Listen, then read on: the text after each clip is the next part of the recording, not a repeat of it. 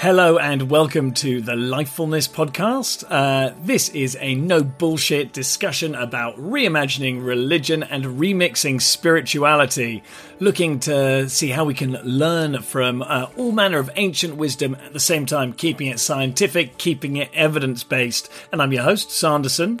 We're doing something a bit different for Christmas, so maybe start the Christmas music now.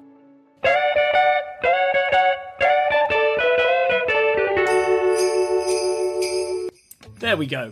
And so, for the Christmas edition, James, my co-host, is going to be interviewing me. And then for our New Year edition, I'm going to be interviewing him. Now, normally we get experts in. Well, look, James and I are experts. It feels weird to describe yourself as that. I think we qualify in the world of reimagining religion. Normally this is the time where we big up our guest and say how great they are and how impressive they are. But I'm not going to do that. I'm just going to let you take it on trust.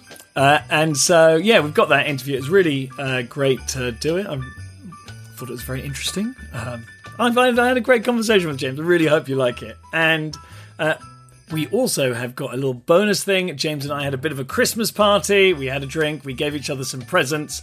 And that's where we're going to kick off. So, yeah, here we are, halfway through the Lifefulness podcast, a little office party.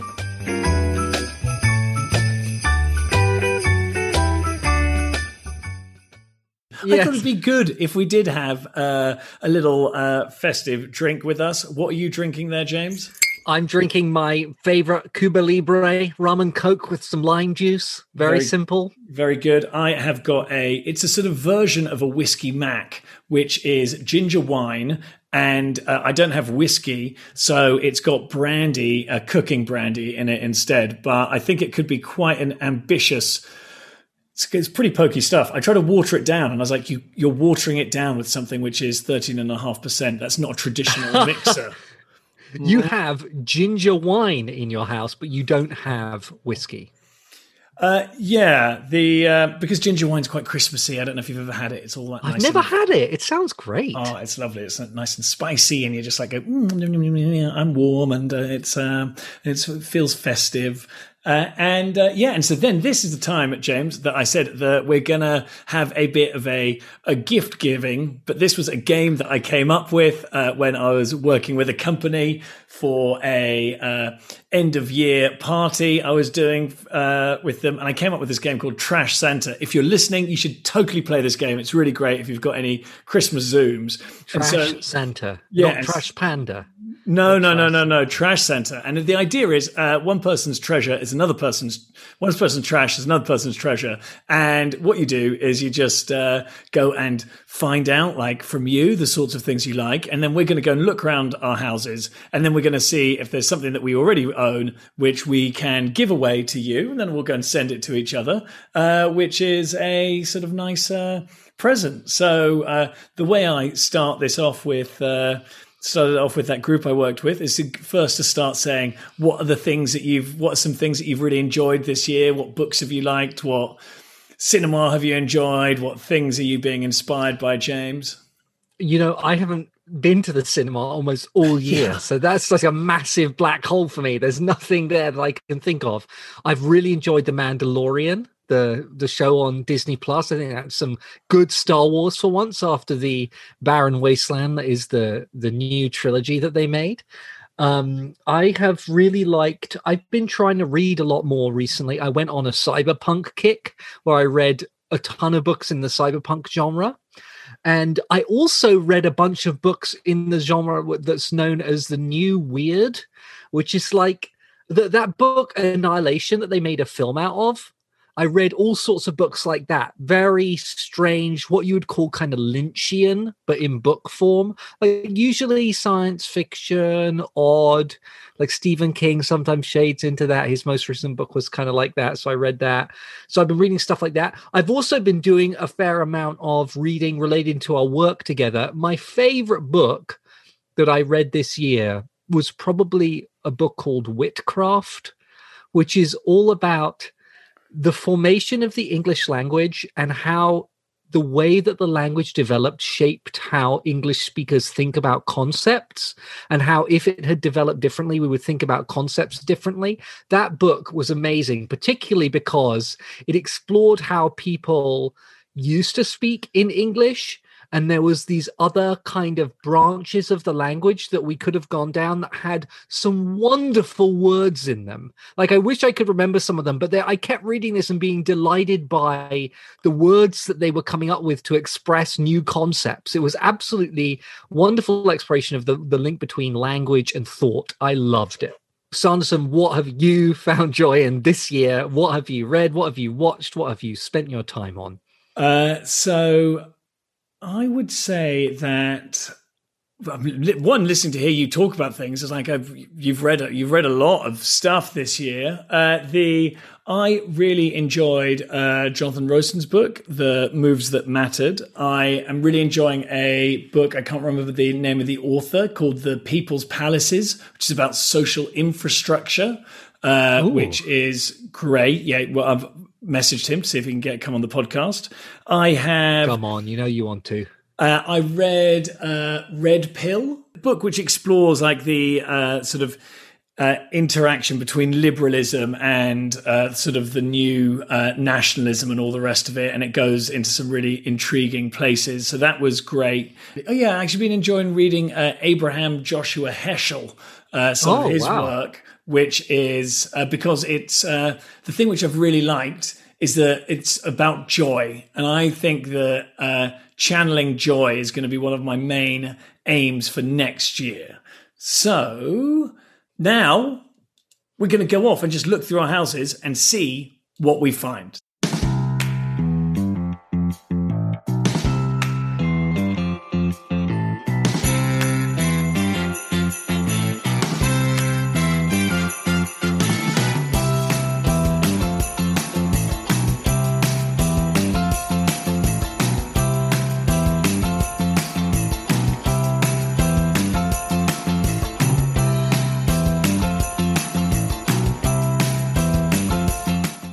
You're back. Okay. I'm back. So I am back. That was unexpectedly intense. Yeah. I did. Should I tell you what? I did feel a bit like I was in a relationship, and for we are, James, we are, but in a romantic one. And then I was just like, oh God, he's going to love this. Has he read that? Oh, he's going to love it. Oh my God. I will. Should I go first? Yes, go for it. Okay, I have slightly cheated because I want to. And also, like, I thought you've probably like read loads of these anyway. So there might be like, I've got to go a bit broader in order to go and get some home runs. So I thought that I would get you The Power of Now. I've never read it. By Eckhart Tolle, because that wasn't so much connected to what you said, but I think that there's probably quite a lot of sort of work which you've probably heard. Probably there's people who really love this book who you don't respect. Wow, you know me so well, Sanderson. And there's like loads of really amazing stuff in here. And I think you have to use the part of your brain which is like, oh yeah, I can reinterpret it. I can see where that's coming from. So I'm going to give you that. By the way, if you've got more than one present, we can do alternate, but then that might be awkward because I've got you more than one book. I've only got one. Okay, well, look, I could get more. No, you don't have to, James. I've only got one right now. You've only got one right now. Well, anyway, I'll just do all of mine, and you'll look like a bad person. Because then I thought we can get more in. Then I thought, have you ever read Jerome K. Jerome's Three Men in a Boat? I have not.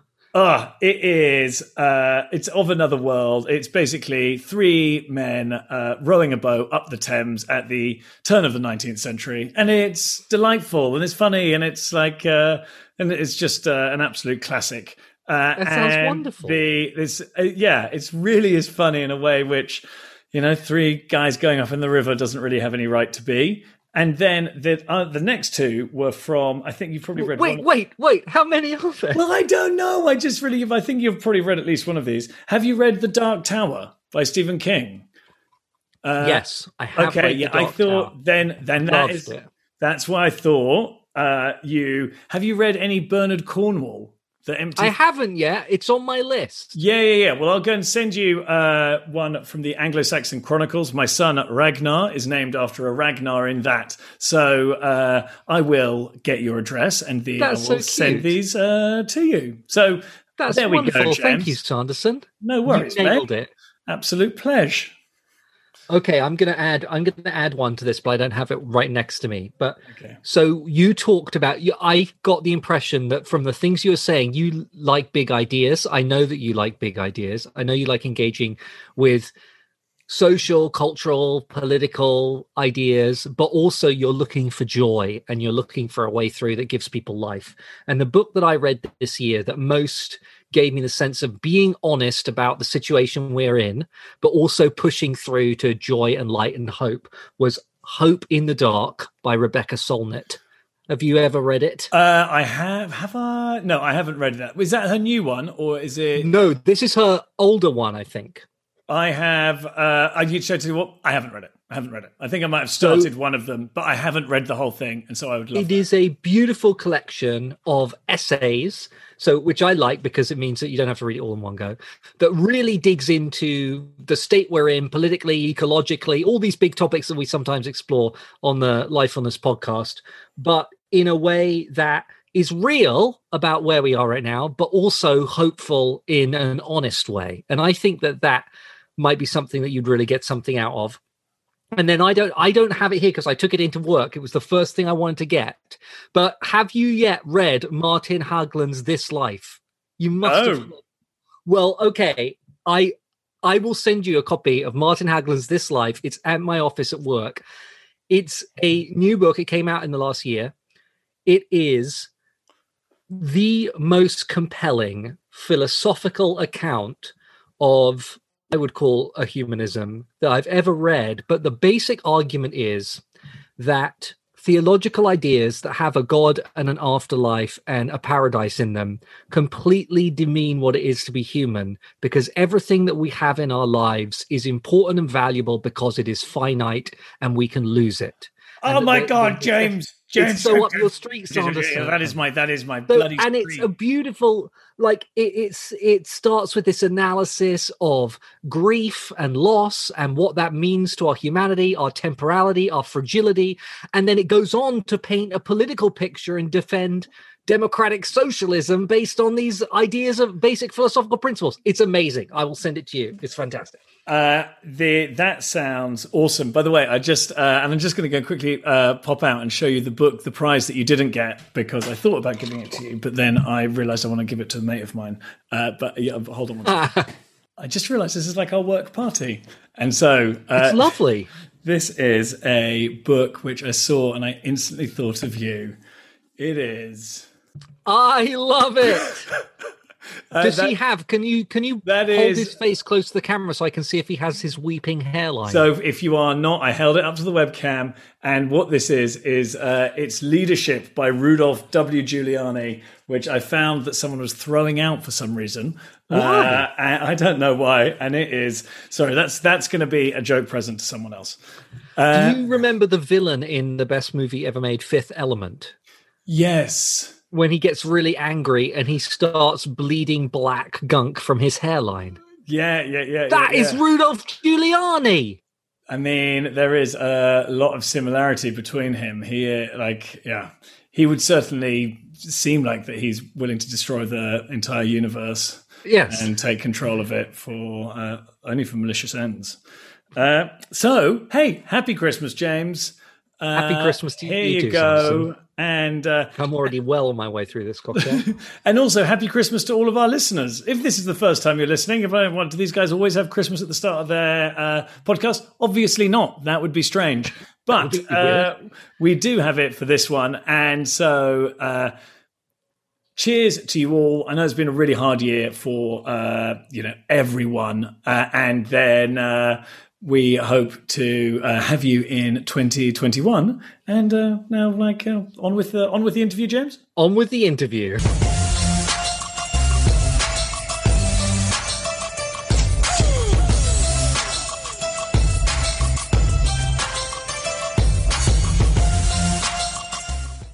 So now we thought we'd do something really special for this podcast, which is that Sanderson and I are going to interview each other because we want you, our listeners, to learn a little bit more about us. And we thought it would be fun for us to talk to each other about the questions that we often ask our listeners. So my guest today is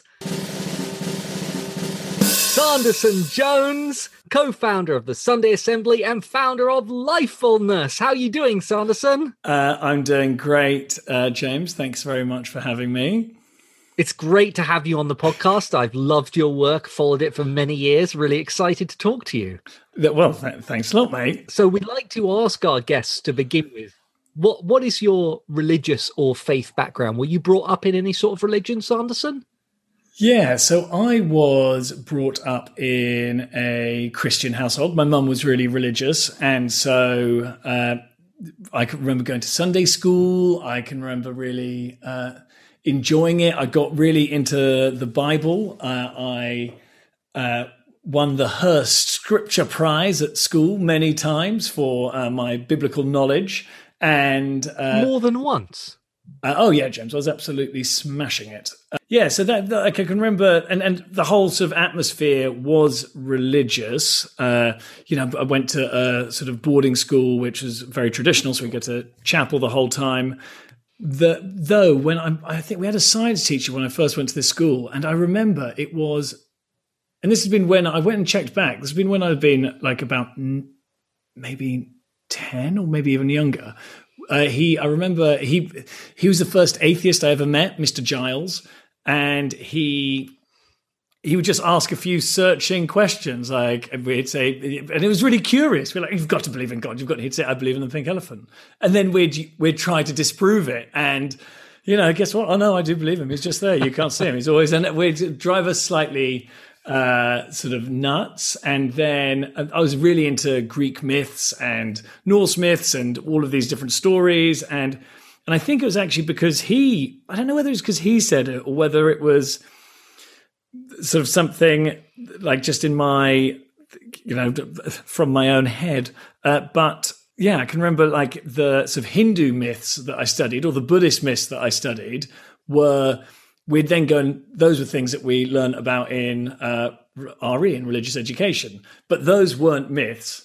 Those were a religion. They weren't a true religion. And then there was the Greek and Roman myths. And so those weren't true at all, but they weren't a religion. And then there was sort of Christianity. There's a cartoon, great stories, Bible stories that are true. And I must have watched that when I was really young. And already I was like, methinks the lady doth protest too much. I don't get that.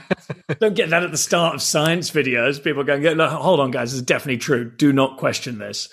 And so, yeah, I started not to believe at quite a young age. But then, my mum died when I was 10. And that, I think, sort of kept it going for a bit longer. Because obviously when your mum dies, you just like the idea of her being in heaven was really like wonderful. Like it's a huge comfort to have. And so, that slightly sort of put the brakes on it. But in the end, it sort of didn't stop it. And so, yeah, like throughout my teenage years and having to sort of grapple with like this question of life and death and sort of like, is there a God? Isn't there a God? What happens? And, it's quite interesting, like all the sort of research and sort of learning that I've done since then has started to sort of like give me tools and frameworks to help understand it, because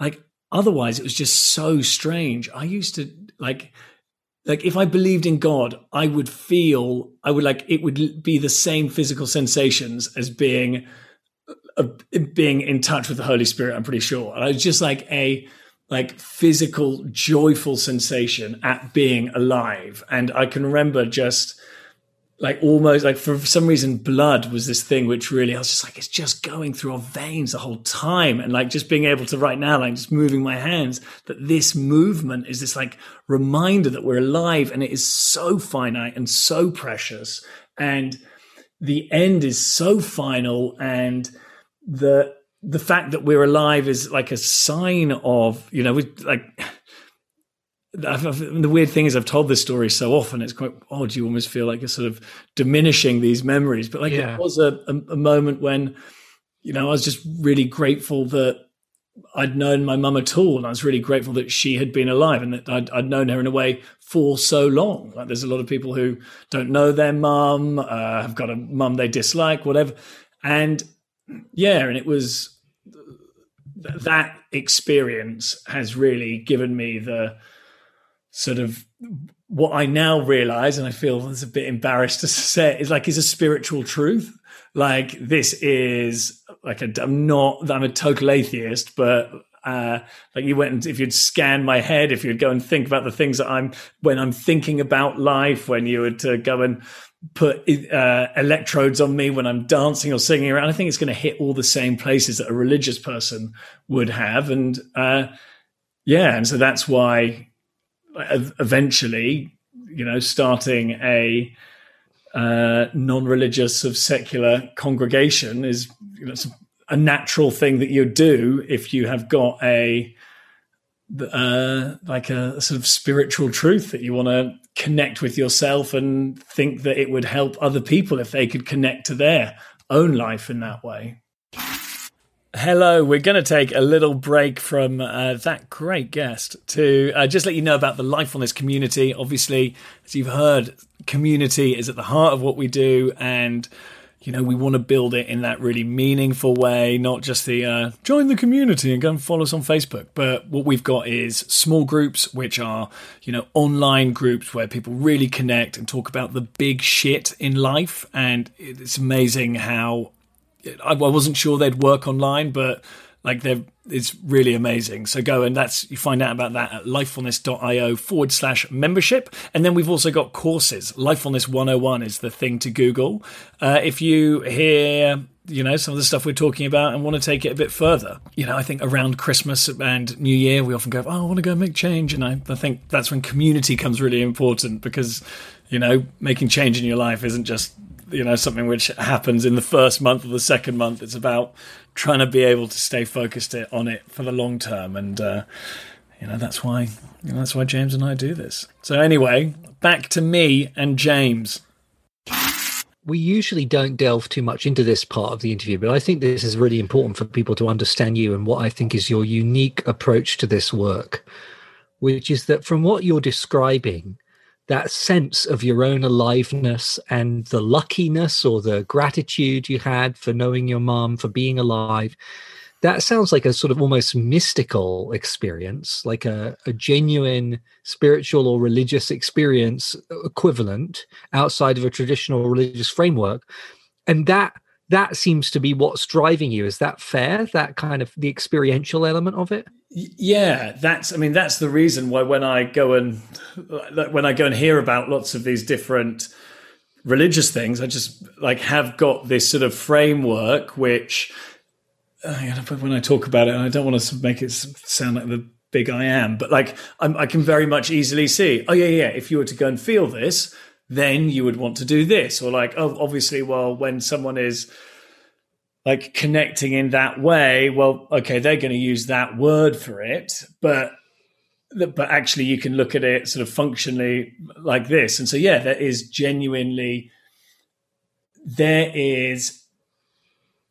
is a way that your body can connect to an idea, to a philosophy that, creates a feeling inside you, an experience, which isn't just like an evolutionary byproduct. It's not just some little spandrel, which is that sort of term for like a sort of like an appendix or whatever else it might be. It's an embellishment. An unnecessary little addition. It is actually something really powerful there. I'll, say stuff like, often end up, like connecting to that feeling as as an individual and then being able to connect to that as a community, like it's the stuff which makes you want to go and build cathedrals. Like, and for you, it sounds like it's experience. I hate this language in a way because it's all wrong, but the experience is primary, and then it's not an intellectual pursuit primarily. It's getting in contact with that feeling, and then. Well, I guess it's like, and that's where this language of spirituality is. Yeah. You end up getting into all of these places. I can remember being at university. I was. We did the intellectual history of the 12th century, and there were all of the rationalists there, all the people at the University of Paris, your Anselms, your Aquinas, and they were like going, thinking about stuff, and then they'd go and hit resistance from the mystics who thought that got in the way. And I think I was previously more team philosophy, team natural sciences. It's like, to my mind, it's impossible to disentangle them. And yes, because to me, like, that feeling was arrived at through an intellectual process of like, but one which happened to be, and this is where, like, I'm really like that language around embodied cognition. It was something which was like, I wasn't just thinking about, like, because it's got to do with grief and loss, it's like written right the way through your body.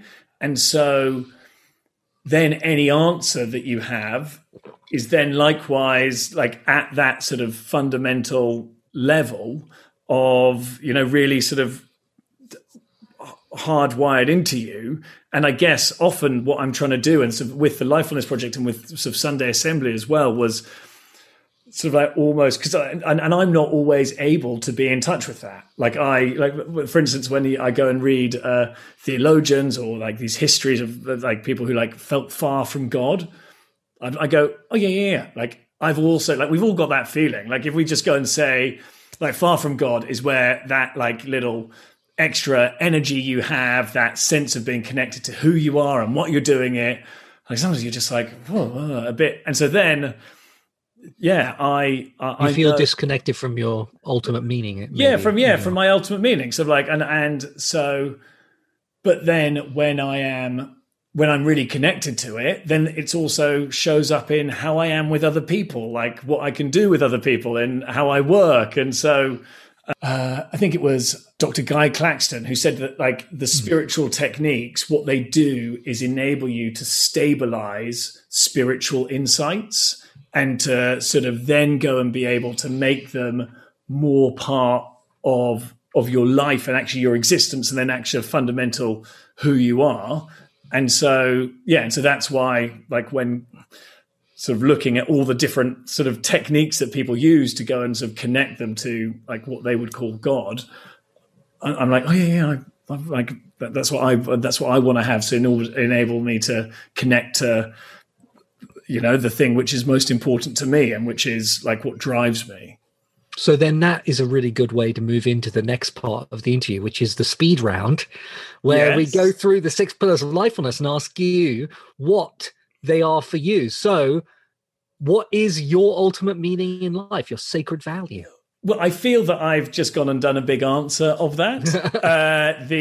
But you've got to do a small answer. Yeah, now I've got to do a small one. Well, yeah, for me, it is life itself. Like, I go and the reason at the start of this, I was like that, there is, for me, something just so joyful and abundant and unreal and sort of unfathomable about being a human. Like, there is an ending to my life, but there is no ending to how much I want to know, how much I will not know, and to partake in that. And to, like, if you're a rock, if you're about to die, and somebody, like, say I was about to die, and someone said, you can have another 40 years of your life from the age of 40. I'm like, I'm about to pass, I'm about to just die. And someone says, like, the feeling in your head, like, at that moment would be, like, you've won every single lottery in the world an infinite amount of times, and because you're alive. that's my ultimate meaning, is just like that feeling of joy that it is to be alive, and gratitude and luck. It's so it petered off at the end there. No, you did great describing it. As a wonderful part at the beginning of the book, 36 Arguments for the Existence of God, a Work of Fiction by Rebecca Goldstein, which is amazing. If you haven't read it, I'll send that to you as well, where the psychologist atheist who is the main character has these religious experiences of gratitude for being alive, or sense of the just total luck, cosmic luck of existing, and it's described in such a gorgeous way. And I always think about you when I read that section of the book, because I'm like, this is so Sanderson. So the second one is celebration and contemplation. So many religious traditions have structured ways that they encourage communities to celebrate or to people to contemplate life. So where do you find that yourself? So I guess a big part of it is in my work. So when I am hosting events, that's when I'm in touch with it and I'm communicating with other people, and it's like a ultimate flow peak experience state. And so that would be one of them. Then I guess would be when I'm more of the receiving end or partaking end. I'd say like a festival, like a real festival experience is also where I'll have many moments where I just go, oh, this is what it is to be alive. And then I would say, what's your favorite festival that you've ever been to? I've ever been to Beni Kassim 2005. A lot of good times. I don't even know what that is. You're so much cooler than me. So now I'm way too old to ever be as cool as you. Oh, really, James, but you've got a lot of degrees. So that's true. and then the last one would be actually the contemplative part. Is I run sort of most days and most weekdays, and that's a time when I'm on my own. Try different sitting still sorts of contemplation. I can't quite grasp them yet. I do them for a bit. I'm still. Yeah, I hate those too. So, that's great. The next pillar is community life. So who are your people? Where's your community?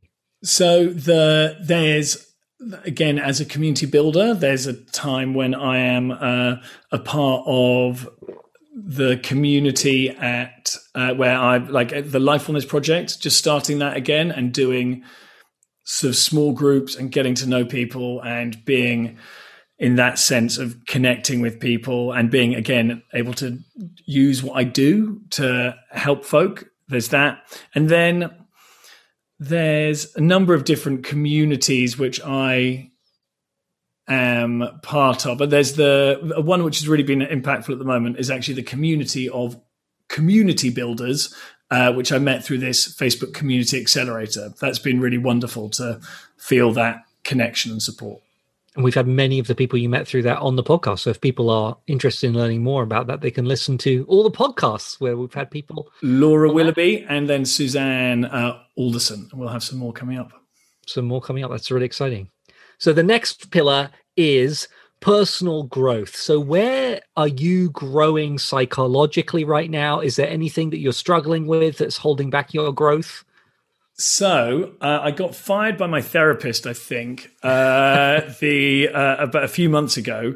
Wasn't quite working. And then I've got an ADHD coach who's also a therapist. And so that's something which I'm with him, and that helps me both on the sort of logistical, practical side, but also he knows about like the negative thoughts and what have you. And then I'm also starting to work with a theatre director around social media, because I've slightly got stage fright, the equivalent of stage fright around social media. And because she works with live performers, I think that I'm going to try to get her to help me as though she was helping a performer, like with stage fright. So that's a great idea. And that's sort of around like, the sense of rejection, the sense of knowing, like the sense of audiences and sort of who you are in front of different audiences and other stuff like that. So those are some areas. I'm really intrigued, and we could dig in so much to the question of how you got fired by your therapist and what that means and how he said, "Are you sure this is working?" And so I was like, "You know what? It probably isn't." But that sounds like a very responsible therapist. No. He was very responsible. He didn't trump me. That's good to hear. I'm also really interested about this idea of social media stage fright. I imagine a lot of people feel a certain amount of anxiety in terms of putting themselves out on social media. We've got a great episode about social media and authenticity with Chris Stedman. You can go listen to it. I mean, what a podcast. So serving others is the next pillar. And so how do you find opportunities to serve other people? So there's through my work, it's been, again, wonderful to get, I feel that I've been on this journey to try to go and work out what shape the work that I do should be, and coming up with this things like podcast and small groups, and then working with companies, just like starting to work with people regularly again is just such a joy. And I love it. And then serving, one of the tricky things is that like I've designed my work to go and play to my strengths, but in the house, I can't be like, I know, babes, I know you want to like have someone who is like really on top of everything and remembers all the tasks and is very details oriented. But what if I do? Why don't I make a podcast about like housework, and then it can help loads? So I'd say that I want to serve better at home, and that's the thing that I'm working on. I'm sure that your SO will appreciate that effort, and I'm sure you're probably better than you think you are. Well. Okay, maybe not. Maybe much worse. There will be. There are times when I'll do something and I'm really pleased with it, and she'll be like, "What?" So anyway, you and I are very similar in that way. I have a partner who's got very high standards in the home as well, and I'm like, "But I did the thing you wanted me to." Yeah, you did it terribly. So finally, last pillar. Changing the world. This is our version of evangelism, going out and shaping the world. What do you do to shape the world, Sanderson? Yeah, so that's been a big thing. So like I guess with the Lifefulness project is that there's this idea of lifefulness, of adapting the lessons of the spiritual community and congregation in a way that everyone can help, in everyone can take part. And so then there's one part of that, which is sort of, in the small groups of like helping people to build those communities. But then there's another part of like what we're doing is sort of developing it as a practice so that other people can go out and do it. Like it shouldn't all be, that's why it's an idea, because we want to go and encourage other people to do it. And then there's like going and actually creating the resources around it, so that like if you are in a company and you sort of think, oh, I'd love to, make this place more like a community, more like have more soul and meaning, then you would have the resources to do that. And then maybe you could go and get in touch with a Lifefulness practitioner. And I guess, and what that is, my small part in doing is sort of tackling what I see as a sort of crisis in meaning and belonging. We need to have better ways of making sense of the world. And we need to do that from the heart of our being. And, in that way, which is where what we're feeling in our bodies and that experience of what I'd say is that of the divine, like we've got this feeling within us all that when we connect with that, it is so powerful in our own lives, but then helping people sort of connect that to communities, to societies, to culture, so that we can go and tackle the fact that there's a lot of us who don't have good explanation as why we're here, what we're doing, and we don't know who our people are. Right.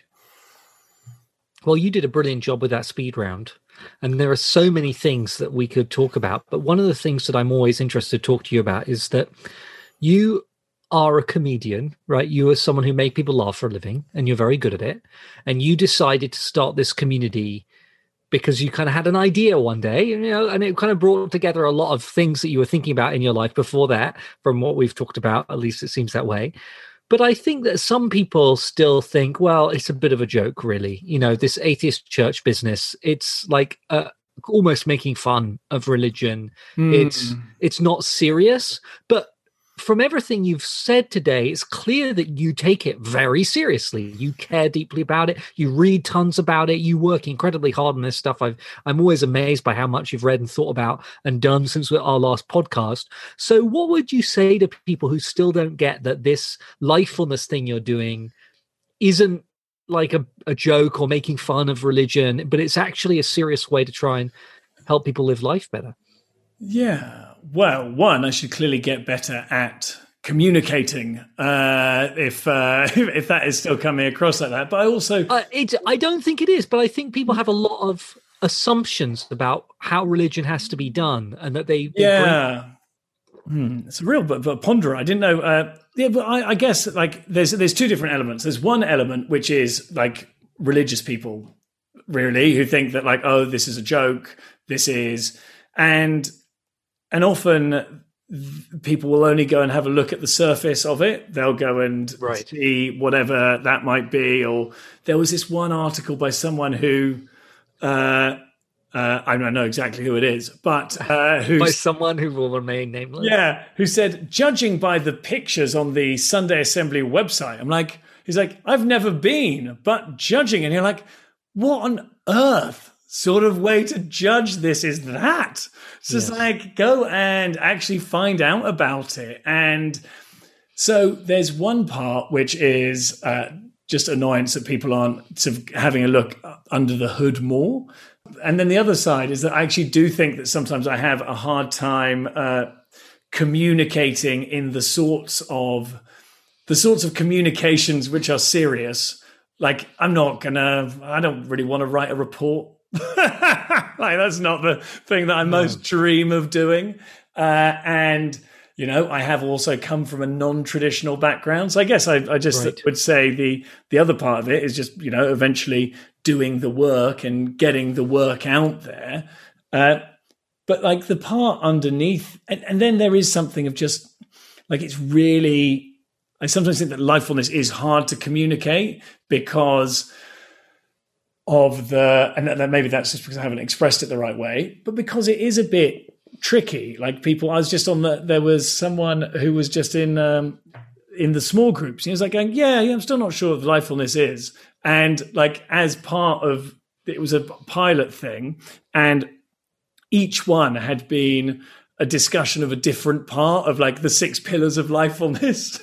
Right. And they still didn't know what it was. And then and then there's a bit of it where, well, there's not like a simple, okay, I'm just going to go and look through that and go and get it. And so, you know, we're trying to communicate something in a way which, like, if someone could become a lifefulness practitioner, you're like, okay, you want to do that. Yeah. And also trying to communicate it in a way that someone might want it for their business. And then also trying to communicate it in a way that someone who, you know, wants it in their own life. So there are,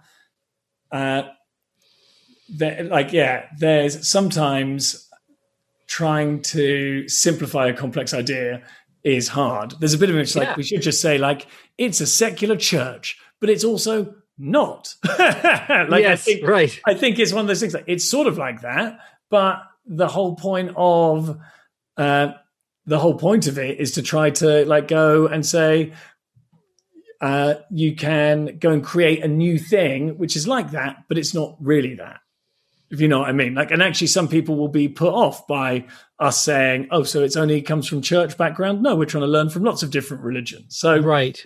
There's something about it that seems to me like your own idea of what you're doing has grown as you've gone through the experience of starting Sunday Assembly in London and then expanding, and there being lots of Sunday assemblies. And then maybe the idea was, oh, we can kind of build a lot of these groups everywhere and kind of coordinate in some way. And then kind of moving towards more of what's the sort of philosophy or life view or approach to life that's really underlying all this, which is not just limited to being celebrated within the congregational setting. You can do it elsewhere, but it sounds like a progression in your own thinking. Is that right? Well, weirdly, actually at Sunday Assembly, there's a bit where I would say to people, it's like, well, it could be an app. Like, there's a bit of me, it's like, it could be like a great book. Like, it could be like it, because in the same way that if you go and look at religions, is or congregations. It's like they've got books on how to like get people to sing along. They've got books on how to do a contemplative practice. They've got books on how to organize the small group. I bet there is a course you can do on church parking, right? And that is all. Yeah, I bet there is. Yeah. And there's like, well, that's all. You know, there's probably like, I hope in the long run there'll be like lifefulness parking for your electric vehicles or whatever it might be. And so it is. It's like the worldview or the life approach that underlies what happens in Sunday Assembly, and you can represent it in lots of different ways.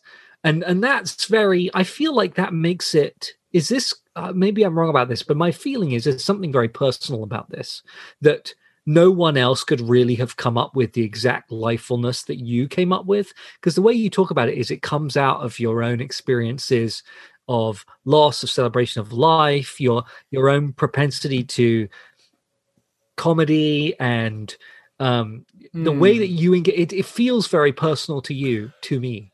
Oh yeah, and it is. It's you know, comes from the deepest part of me, and so it is really, it's very personal, and it's also trying to then, but at the same time, the idea that a celebration of life, you just go and Google the amount of church, like Google celebration of life church, and there are so many churches which are like that, like hashtag YOLO, you know, is something which the internet does not need translating. Like at the same time, it is very obvious that, you know, life is a good thing. There literally is a celebration of life church in Henderson. Mate, there are loads of them. Hendersonville, Tennessee. Like, you know, there's, was it at the start? Yeah, you mentioned grief at the start. That, like, sometimes people will, I'll talk about, oh, you know, life is celebration, it is joy, it is wonder, it is delight. We should all, and there's a part of people who go, no, it's not. It's misery, and it's suffering, and it's a lifetime of oppression. And do you know what's happening in Burkina Faso? It's like, should I tell you what, mate? In Burkina Faso, they're sad at funerals. Like, and so you're telling me that they don't celebrate their lives? No.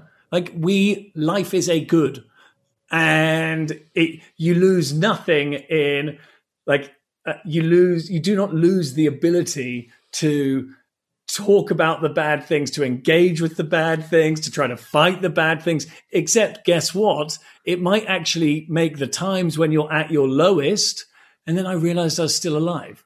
And then I realized that I still have whatever it might help you personally with it. It might enable a community of people to be like, whoa, like, actually life is so important. We can't, you know, that suffering over there, like they've got this thing which is so precious, and yet they're very sad. You know, there's pain, there's injustice. I'm going to go and make it better because that's what life should be like. This is like, but that's a very interesting response to this critique you can imagine someone making of being like, well, if it's all about celebrating life, not everyone's life is that great, and are you just ignoring all the people who live in a bad life? But it sounds like what you're arguing for is something deeper than that, an appreciation of the potential richness of life itself, regardless of where we live, not ignoring our life circumstance, but almost making the most of what we have, whatever it is. Is that like what you're saying? I mean, yeah, for sure. And you go and look at sort of music which comes, like, you know, black music in the US. Like, it's like often it's like people with the least going and like making the most of the times that they do have. Like, there is, you know, that's where, like, Nina Simone's Ain't Got No is, to me, like, the almost sums up the sort of theology of lifefulness. I've got, you know, that's, you know, you've got nothing, but you've still got life.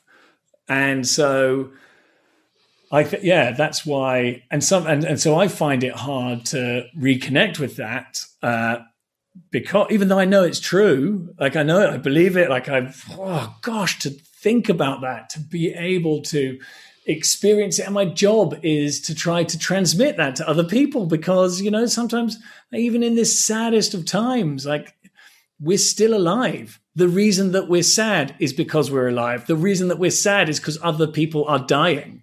Like, that, it doesn't diminish it. But then I can go and get myself into a total tiz about like just this morning, mate. I just couldn't get started. I couldn't do things.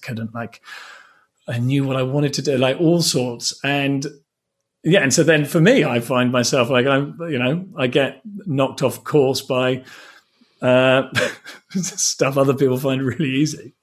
But it's really inspiring to hear that, you're very open about sometimes when you struggle to connect with your own deepest value, because I think that's all of us. I think that we all actually sometimes think, I know how I want to be living. I know how I want to be relating to my own life, but we can't make it happen. And that's very frustrating.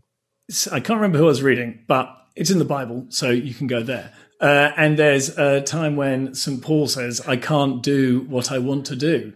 And I think he's trying to not think about sex at that time. There's no need to go and get into marital sex right now. Yeah, and I can remember there was some stand-up, which it never really worked, because I just don't think it really, I'd be like, I can't do what I want to do. I've got all the things which are, I'm sitting in front of my laptop. I want to do this work. It will lead to the things that I want to do. It'll even be like me writing something I enjoy doing. And then for reasons I now understand are connected to my ADHD, amongst other things, I'll just have difficulty doing it. And then I'll go into some sort of self-recrimination. I will go into, and this is now even once I understand it more, but before it was just like, who the fuck are you? You fucking can't even, what the fuck? You're just not doing it. You feel like you're wasting your time. And then it becomes like that thing where you're like, I know how precious this is. I've designed my life to go and, help people live their lives, to go and translate this thing which I think is most important, which can really help people, and then I'm being absolutely thrown by a form. Which will go and even, if I complete it, will enable me to get money to go and do this other thing. Yes. Just, yeah. So there we go. Well, I think it's really wonderful to be able to talk to you about this stuff more in depth, because you are the reason why this podcast exists, right? This is your master plan and big idea. And I think people really need to understand who you are and where you're coming from in this work to understand lifefulness and the whole project. So I think it's a really great opportunity to kind of dig into some of the things that drive you and make you want to do this work. Oh, thanks so much, man. I will ask one more question. You said that Ain't Got No by Nina Simone was like the artistic summation of lifefulness in some way. Are there other artistic works or books or something that you go back to that really encapsulate the feeling of lifefulness for you? Because I think that can sometimes really help people get it. Do You Realize by the Flaming Lips is amazing.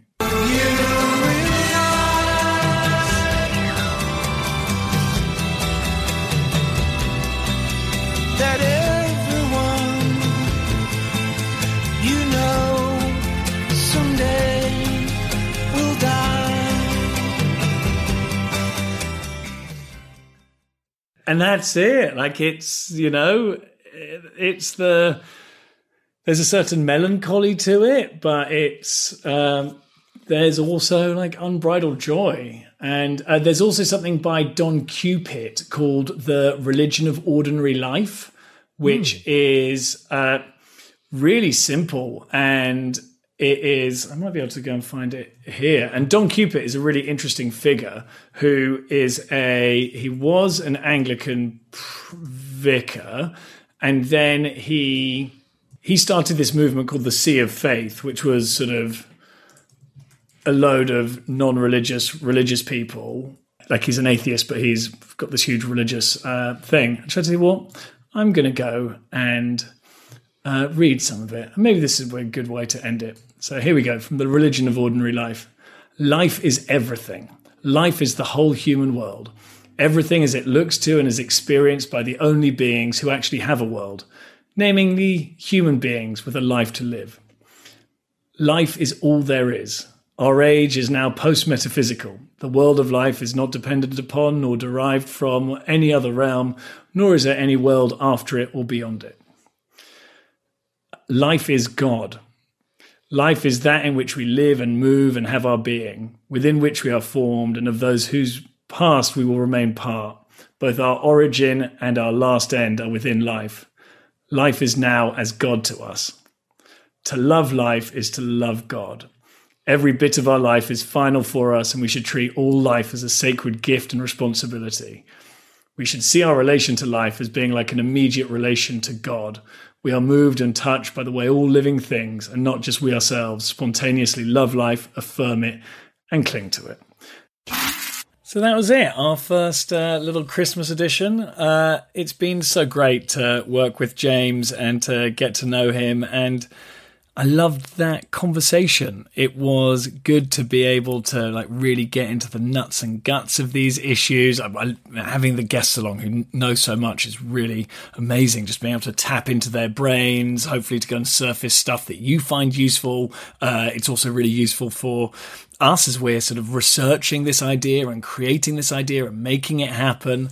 But because James and I speak so often and work together so often, then it means that he can really get into stuff. And for me, that connection of the experience, the idea, and the practice is right at the heart of this entire endeavor. And James was really able to sort of dig into it. And to me, I'm still finding language, and I'm still finding the right way to express the relationship between the experience of life and how that goes and translates into so many different areas. So thanks so much for listening to it. I certainly know that this is going to be something I want to explore for the foreseeable, maybe for the next until I die.